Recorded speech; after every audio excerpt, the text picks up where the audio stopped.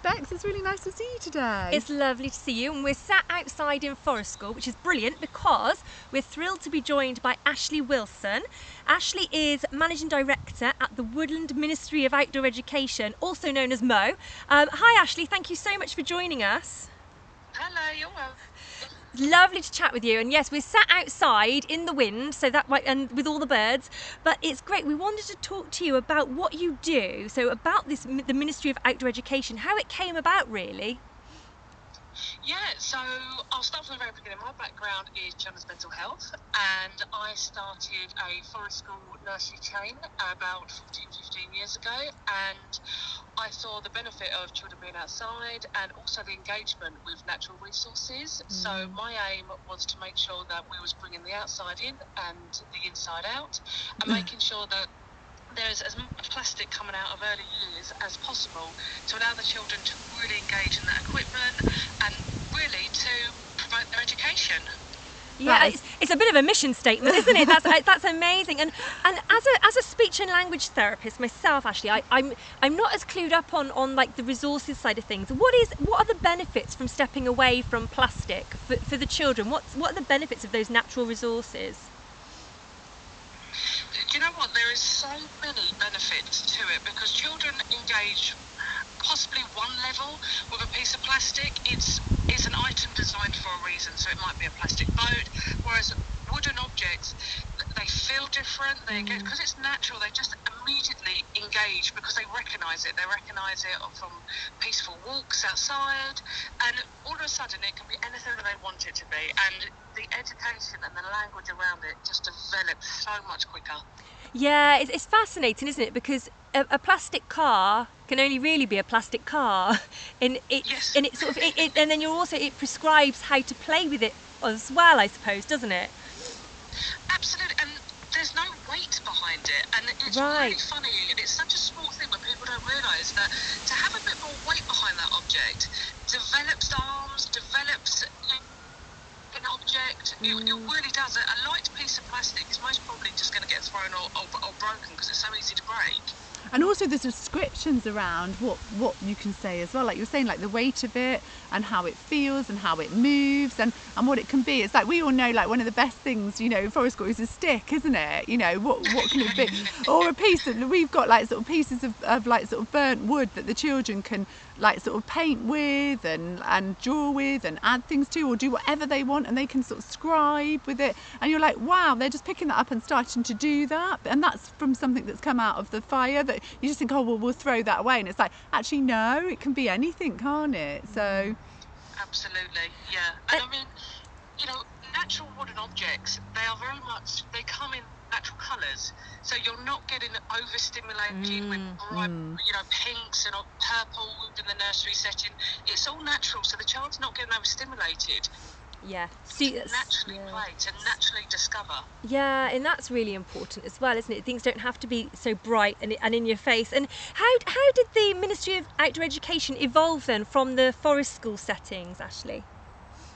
Well, we were starting to order products for the nurseries with various different pieces, and what was coming through, I really wasn't happy with the quality.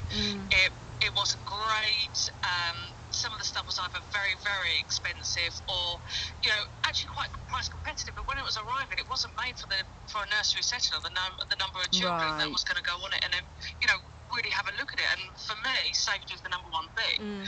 So we started working with various different tradesmen, various different craftsmen on products that had to be safe and had to be there for the amount of children that was going to play with it, and to not break and last a long time. And everyone is on a budget in early years, and you know, sadly that's only going to get worse. So equipment is there for a long period of time, and they're also getting, you know, the latest piece of equipment that doesn't have to be anything. It doesn't always have to be, you know, the doll's house. It could be an open-ended object that can be anything that it wants to be. That's so useful, isn't it, in setting? That's fantastic. Yeah. Absolutely, that's amazing. And with all your background in sort of outdoors and with resources, is there sort of for you, what would be the main message that you would want to share with educators in the early years? What's your main sort of either a top tip or something that you've learnt over your years of experience that you would like people to really take away? To be honest, the main thing for me is making sure that one, the children are getting outside as much as possible, but allowing them to bring the outside in. It's absolutely fine to drag that stick in, to drag various other objects inside, because they will want to make, a natural discovery areas inside the setting. You don't have to have the static reading corner. This is that.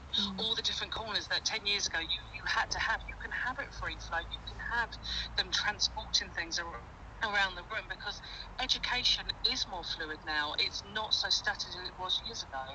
That's so true, because it really is, like, when it might be that a child's collected some leaves or collected something that they need to bring in, and they can carry on that play and carry on that deep engagement in play, isn't it? That's why we always sort of say, if it's free flow, the children can be in and out when they want, and they can carry on doing that. But it's so important that we look at it and go, actually, these children are getting such a lot of play from this. That doesn't stop at the door. It's not like inside we do this and outside we do that. It is. I really totally agree with that. It's totally fluid, isn't it? Do you find any resistance with that concept, Ashley, if you're working with settings or if you're visiting settings? Do you find any resistance about having that, allowing the children, enabling them to bring the outdoors indoors, or are people fairly open-minded about that? To be honest, we've set up many settings, and there's so many benefits to it. I mean, one, for the children. Two, parents absolutely love it.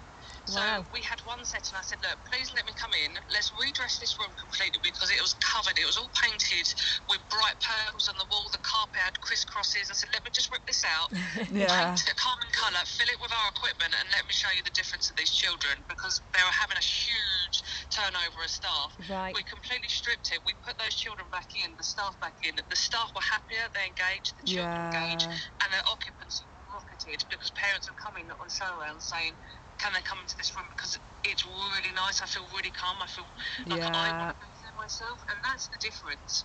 It's that level, isn't it? Everyone engaging. Yeah, totally. And it's that level, and when it calms and when it's more natural, everybody comes in and that atmosphere is set. So the environment is absolutely crucial, isn't it? And you, like you said, with that team, if they're part of that environment, and if they feel more relaxed and more engaged, then the children will as well. So they're a huge part of that as well, aren't they? So that's so lovely to hear. Absolutely. Yeah. If people wanted to find out more, Ashley, about what you do, or to have a look at resources and things, where's the best place for them to find you? Yep, so they're welcome to go to our website. It's www.moeducation.co.uk. All our products are on there. All the products we have listed for a reason. We don't list products that we don't think would ever benefit the children. All of those have benefits. If any problems or you want to ask questions, do feel free to give us a call. We're all very experienced in early years, and we can always advise and come out and advise on the best equipment for your settings. That's every child is amazing. different, and your group may learn differently to other groups. Oh, that's so lovely to hear. That's so a helpful. lovely job. That's what we love, going into environments. Absolutely. It's brilliant, isn't it? So No, that's fabulous. Thank you so much, Ashley. that's really great. And so, is there anything else you wanted to share with us, Ashley? Anything your actual mission about, like, being eco-friendly? Is that really important, isn't it, to you? I think that underpins what you do. Absolutely. All our nursery settings are eco-friendly. We're really trying to push it as much as possible. We're trying to teach children how to be adults, but we're trying to teach children how to continue our beautiful planet and making sure that it's here for generations after generations. So I really strongly believe it's part of the education we need to teach our children to be eco-friendly, and we should be buying eco-friendly as much as possible. And our strive at the moment is to get as much plastic out of early years as possible. So if we can all support that, it'll be wonderful. That's fantastic. Thank you for sharing that, because that is, sustainability starts now, doesn't it? And that being in touch with, we know that from being in forest school, but being in touch, if you're in the outdoors and you're in these environments and you learn to care from a really young age, you're part of it. It's more than you just caring about it. You're actually part of that planet, and you see yourself in there, don't you? So that is a brilliant mission. Thank you. Oh, thank you so much for joining us. That's lovely. No, you're more than welcome. And as always, you can find me and Bex on www.thrivinglanguage.co.uk. If you'd like to email and contact us, it's rebecca@thrivinglanguage.co.uk. We are keynote speakers. We come out and train with your setting. You can find our books on Routledge and Bloomsbury as well. And if there's anything you'd like to get in touch with us or be on a podcast, please do. And thank you so much for listening today. Thank you. Bye.